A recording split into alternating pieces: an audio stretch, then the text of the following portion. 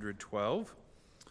And God willing, next week I plan to begin a new series, and we'll be studying on Wednesday night the book of Philippians, and I look forward to our time in that book.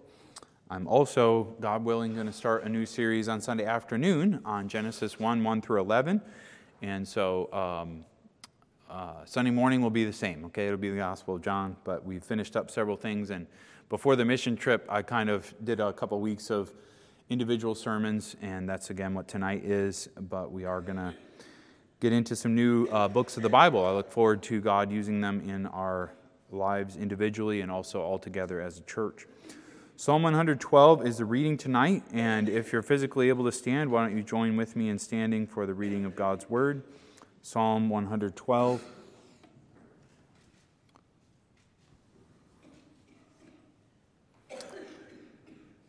And the Bible says, "Praise the Lord. Blessed is the man who fears the Lord, who delights greatly in his commandments. His descendants shall be mighty on earth. The generation of the upright shall be blessed. Wealth and riches shall be in his house, and his righteousness endures forever. To the upright there arises light in the darkness. He is gracious and full of compassion and righteous. A good man shows favor and lends. He will guide his affairs with discretion. Surely he shall not be moved forever. The righteous shall be in everlasting remembrance. He shall not be afraid of evil news. His heart is steadfast, trusting in the Lord. His heart is established. He shall not be afraid until he sees his desire on his enemies. He is dispersed, he is given to the poor. His righteousness endures forever. His horn shall be exalted with honor. The wicked shall see it and be grieved. He shall gnash with his teeth and melt away. The desire of the wicked shall perish." Let's pray together. Lord, I turn to you at this time, and I turn to you, the author of this psalm. I pray that you, by your Spirit, will give it meaning, give it weight in our hearts, in our lives. Help us to have the heart of this righteous one. Help us to remember the truths that you teach us about the righteous one, and help us to have your perspective as we live this life. Thankful that you're a God that is still at work in our hearts and our lives, and we look forward to that work continuing here tonight. We look to you in Jesus' name. Amen. Please be seated. I don't know how many of you can remember so far back as when you learned your ABCs, but learning one's ABCs is a vital tool in learning to write and read and grow in education. And I know there's some secular ABC songs that people learn, and there's also some Christian versions, A, B, C, D, E, F, G, Jesus died for you and me, etc., etc. And I think people have been using songs for a very long time to teach the ABCs. And it's possible that Psalm 112 was used by the Jews to teach the ABCs because it is an alphabetic psalm, and the different phrases begin with the different letters of the Hebrew alphabet. So we're a lot more familiar with that with Psalm 119, but it also takes place in Psalm 112. I just want to give a couple introductory remarks about the psalm, and then we'll work through it verse by verse. But Psalm 111 and Psalm 112 are very much linked together, and Psalm 111 has a great deal to do with the character of God, and Psalm 112 has to do with the character of the man of God, or the person who fears the Lord. And so they connect together. They both begin, as well as Psalm 113, with the phrase, "Praise the Lord." And this is kind of a theme that links these three psalms all together. A couple other little things that I wanted to point out is that if you go down in the passage to verse 7, and at the end of verse 7, that final phrase, it says, "trusting in the Lord." And I feel like that phrase, "trusting in the Lord," is like a center, because if you watch with me, we'll see some parallels that build off of that. So in verse 7, it says, "trusting in the Lord." What does the phrase right before that say? Right before trusting in the Lord, we have, "his heart is steadfast." What does the phrase right after trusting in the Lord say? It says, "his heart is established." So his heart is steadfast, his heart is established, very much the same idea. Then if you go to the phrase before, the very beginning of verse 7, "he shall not be afraid of evil news." Well, if you go to verse 8, after his heart is established, you have, he shall not be afraid. So again, we have a parallel there.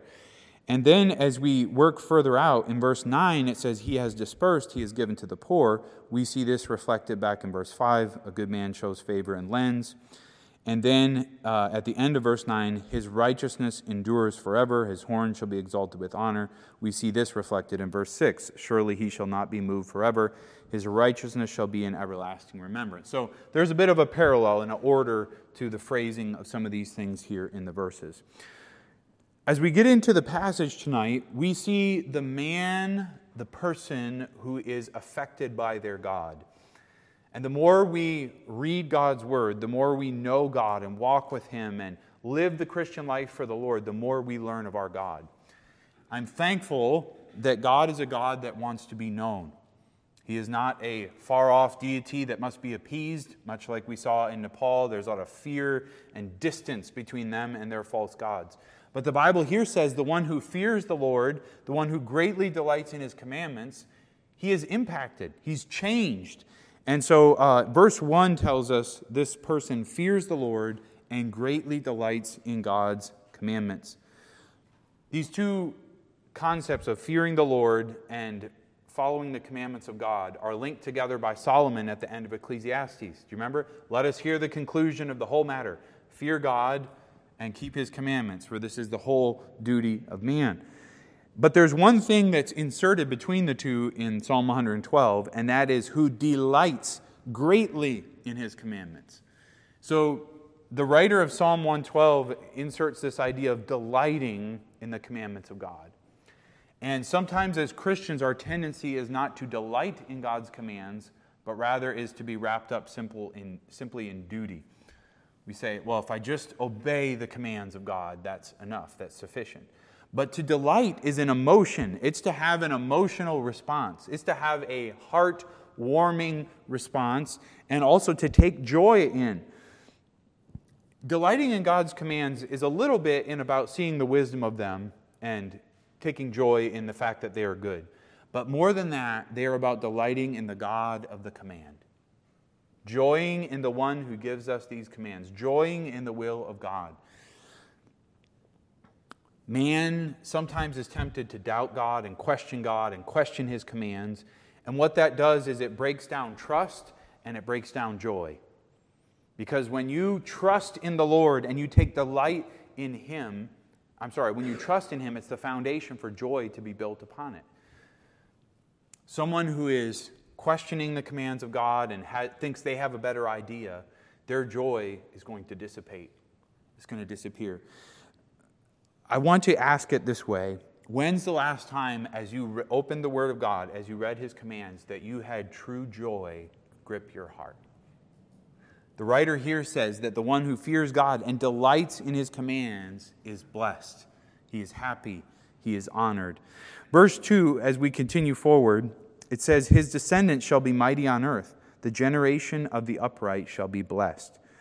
Here, as we read this passage, actually verse 2 and verse 3, I think some may kind of have some question marks because certainly there's some that could say, I do not have descendants, or maybe some would say the descendants I have do not know the Lord or have salvation.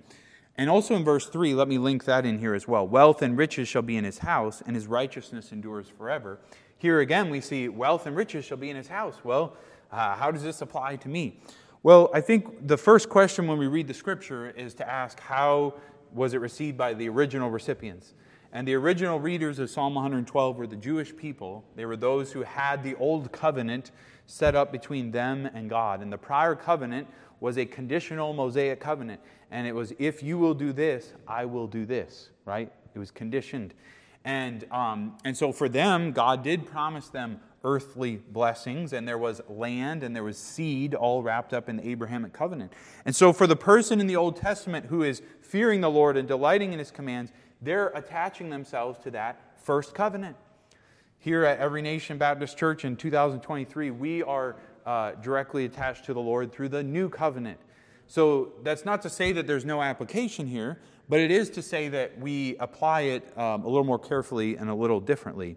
But what I do want to see is that the fact that as we follow the Lord, there is influence that takes place. There's influence we have for the Lord. And as we serve the Lord, there is eternal fruit. There's impact that happens in the hearts of others. It says, his descendants shall be mighty on earth. The generation of the upright shall be blessed. As we live for the Lord, our lives should overflow onto other people. And here, this righteous one, this one who follows the Lord, is promised impact. Satan wants you to think that your life has no meaning, that your life is wasted, that it's very limited in its scope. But God in this psalm is trying to expand your vision. He's trying to show you a bigger view. As we think about verse 3, let me just say that with the idea of wealth and riches, for us in the present age, God does promise to provide our needs. And that is a promise that we can always cling to. But secondly, God also promises us rewards. And there, as we serve the Lord, one day there will be a standing before the judgment seat of Christ. There will be a reckoning of our lives. And the Bible is very clear that some will receive no rewards on that day, even though they themselves will be saved by fire. And there are others that will receive great rewards. When it says wealth and riches shall be in his house, can I just promise you that God is not passing over the actions that you take in your life? No, one day there will be a reward given for you. Moving on to verse 4, to the upright there arises light in the darkness. He is gracious and full of compassion and righteous. This verse says that to the upright there arises light in the darkness.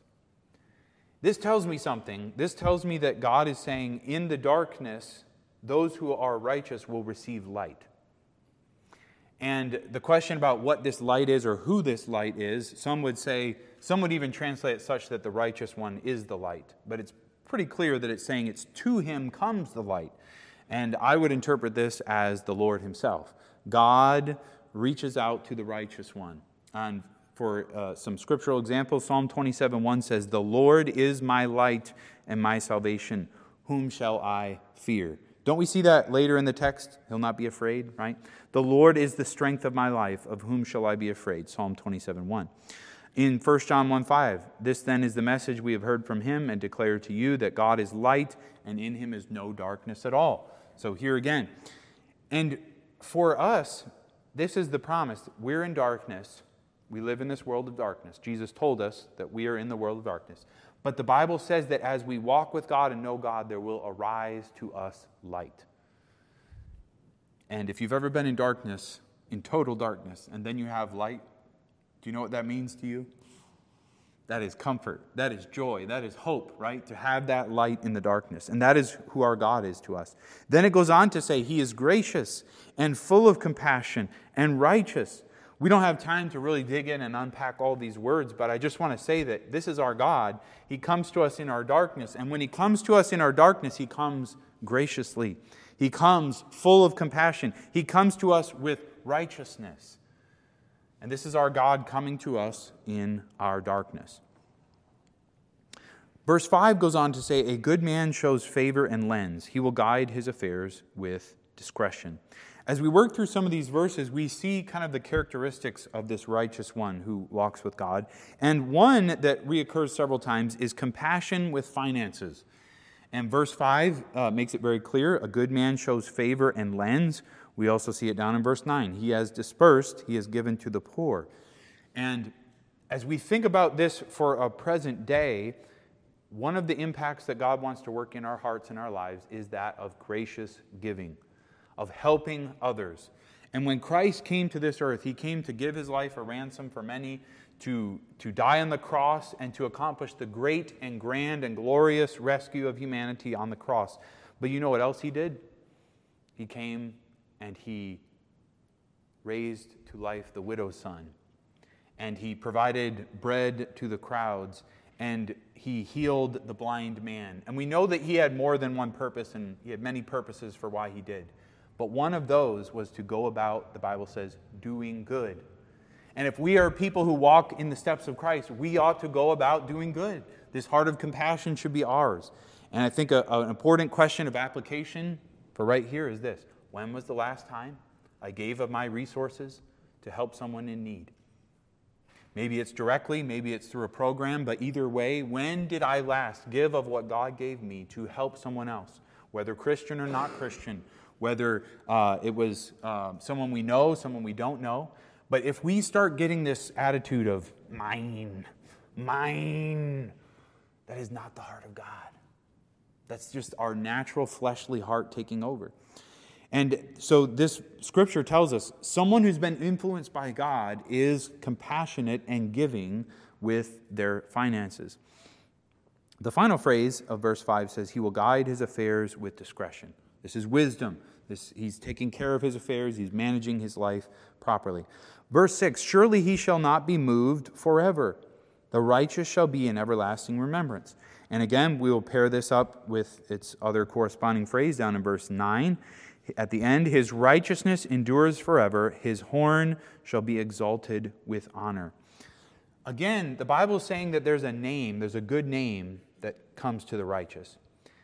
And a good name is rather to be chosen than great riches, the Bible says. But the Bible here teaches that the name will continue, that his influence, his righteousness will go on. It will not be cut off, so to speak. Satan tries to teach us, and the world tries to teach us to live for the now. Live for the moment. Grab what is right here in front of you. God in his word is saying, actually, live with the big picture in mind. Live with the long picture in view. My dad used to tell me that. Son, take the long look. And he's trying to impart spiritual wisdom from the Bible. The righteous shall be in everlasting remembrance. I believe it's in Habakkuk. I cannot remember which prophet, but it says that the Lord is making record in the books. And he is not going to let things pass, but he is taking record. And one day the books will be opened, the Bible says. And so as we live our life, let us remember that we're not just living for today. We're not just living for this moment or this week or even this decade, but our lives have significance far beyond today. And so we're being reassured here that our life does have meaning.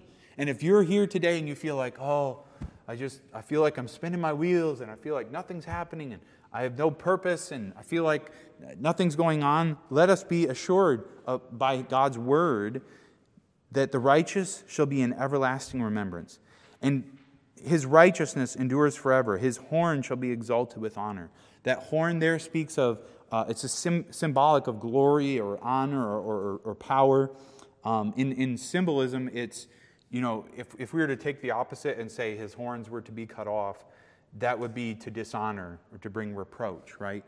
And to be defeated or shamed would be to cut off the horns. So the opposite is that idea there. Now, let's move on to verse 7. And so we've seen already the compassion of finances, and then we see this continuation forever. But now let's look at this cessation of fears. Look at verse 7. He shall not be afraid of evil news. And then if we look at verse 8, his heart is established. He shall not be afraid until he sees his desire on his enemies. Knowing God and seeing him for who he is breaks down fears. It kills fears. And perfect love casts out fear, but a knowledge of God casts out fear. And the Bible here is saying that the righteous one can live without fears. Fear of man, fear of poverty, fear of failure. All these different fears press down upon us, don't they? Fear of tomorrow, fear of sickness, fear upon fear upon fear. And yet the Bible here says, he shall not be afraid of evil news. This fear is actually connected to something in reality. It could be future evil news, but it also may be presently evil news. Maybe you got some bad news. Have you ever had a day where you got bad news? Yeah. And the Bible says that when you know God and you're anchored to the Lord and you're connected with God, when evil news comes, it does not have to bring you fear. It doesn't have to shake you. I don't know what evil news may come to you tomorrow, but the Bible here says he shall not be afraid of evil news. Now, how is it? How can this be? Well, one is that we know that every piece of action or news that comes to us comes through the hand of God, right? God either determines or allows what happens in our life. And so if it's passed through the hand of God down to me, then I can receive it. Secondly, is that this perspective that's being laid out here is an eternal perspective. And every piece of bad news that comes to us, mark this down, is temporary. Did you know that? Every piece of bad or evil news that comes to you is temporary. Sooner or later, God will change that. You say, well, what do you mean? Well, let's take some things that are even temporary in this life. If you lose a job, God can give you another, right? If you become sick, God is able to heal you. So some things God intervenes, and very shortly they are past tense. But there are other things that are much broader in nature. When people pass away, when someone's arm is cut off, right? There are some things that are not going to be resolved in this life. But what does the Bible tell us of eternity? All things shall be made new. He will wipe away all tears from our eyes. And so one reason I cannot be afraid of any evil news that comes my way is I know that it is temporary. Maybe there's some news that you've received recently and you need to just remind yourself, this is temporary. This is but for a time. And it could be that that time is the rest of our earthly existence. But the longer you live, the more you realize that that too is temporary. We're anchored to something much bigger and greater. Then notice this, end of verse 7, his heart is steadfast, trusting in the Lord. His heart is established, he shall not be afraid. I'd call this centering or fixation. It's just simply the heart being settled on the Lord. And it's almost as if, as we work closer to this key phrase, trusting in the Lord, the final piece is the heart. Do you see that? Like the heart is steadfast, his heart is established. The heart. What does Proverbs 4:23 say? Keep your heart with all diligence, for out of it are the springs of life. The truth behind that is just that so much of our life is about our heart and where our heart is. And when we're trusting in the Lord, our heart is steadfast. Our heart is established. It's not changing and moving and unsettled and full of uncertainty, but rather we find grace to stand strong. And then we hit this phrase, trusting in the Lord. Trusting, confidence, faith that is placed in the Lord Almighty. This, I feel like, is the center of this second section of the psalm, trusting in the Lord. Let's now look at verse 10, and we'll draw two principles and be done. Verse 10 says, the wicked shall see it and be grieved. He shall gnash with his teeth and melt away. The desire of the wicked shall perish. This is in contrast to all that we've read. The wicked shall see, what is it? See it. What is it? Well, I think it's all that goes on with the righteous in the prior verses. The wicked shall see it and be grieved. The reason the wicked is grieved is because he sees what the righteous has over time, and he sees what he has lost. And sometimes in youth or in early stages, the wicked will mock the righteous. Oh, what a loser. What an idiot. You're doing things God's way, right? But given enough time, those emotions switch. And ultimately, that wicked person will be grieved. And do you notice the emotional difference? Verse 1, who delights greatly in his commandments. And then verse 10, the wicked is grieved. Delighting and grieving are complete opposites. And there's an emotional contrast going on here. He shall gnash with his teeth. This gnashing is sometimes a sign of pain. Sometimes it's a sign of anger. We might think of it as clenching the teeth, baring the teeth. And they're upset, they're angry at what's going on, but then it says they'll melt away. The wicked shall melt away. The righteous will be remembered forever. The wicked will melt away. The desire of the wicked shall perish. Two truths that I want to leave us with this psalm is the first is that this is a psalm of transformation. As I read about this righteous man, I see someone who is in communion with God, who is affected by their God, and their life is changed. Do we believe in a God that changes lives? We do. I do. And I don't just believe it as out there somewhere, but I've seen it in my life and I've seen it in other lives. We have a God who changes lives. And the truth of this scripture is that if you fear the Lord, if you know the Lord, if you have faith in the Lord, if you take delight in the commands of God, it's going to affect you. It's going to change you. And you're going to start living out some of these truths that are right here. You're going to have compassion on the poor. You're going to learn to let God work through your fears. And you're going to be affected and transformed by your God. When we were in Nepal, we saw people that were affected by their gods as well, but in a very different way. Many of them would have the mark. I cannot remember the proper name. The red mark. The Hindus would have the red mark. And, that was an external visible symbol of their devotion to their God, right? And there are other times where we will go to the holy sites and some of the people will be coming in with sacrifices, or they'd be coming in with something, and this was evidence of their devotion to their God, and their life was affected by it. Sometimes when it's not quite so overt, we don't realize how affected we are by what we worship, and by what we value, and by what we put first. But the Bible here says if you will worship God, He will change you. He will affect you. He will guide your life. And this is good news for us, because if you need transformation, you have a God who transforms.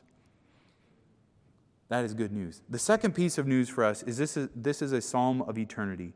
God is trying to get us to look beyond simply today, to see bigger than just how things look at the present.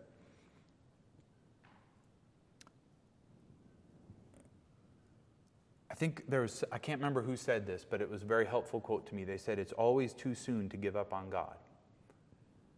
And what they simply meant is that God is doing a work. And Job believed this, and Moses believed this, and many people of God in the Scripture believed that God was at work, even if in this moment the circumstances were dire, if they were backwards, if they were wicked.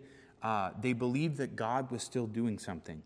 And God is seeking to get us to look beyond today, to see bigger than just how things look at the present. Also along with this is this idea that your life has no meaning, that your life is futile, or that your life has very minimal impact. God here in the text is actually saying, no, there's an eternal remembrance. There's an eternal difference. There's things going on that have eternal significance here. And when we live for Christ, the Bible says that our name will be eternally remembered, that our works will go on, and that how we live for the Lord has an impact. So I don't know which piece of this psalm you needed to hear most tonight. I don't know which area. Maybe it was the fear. Maybe it was the settled heart. Maybe it was the piece of giving. But I hope more than all of those individual things, I hope we'll each see the value and the deep importance of being impacted by our God. He is a transforming God. He is helping us see beyond just today. And this is good news. Let's bow our heads in prayer.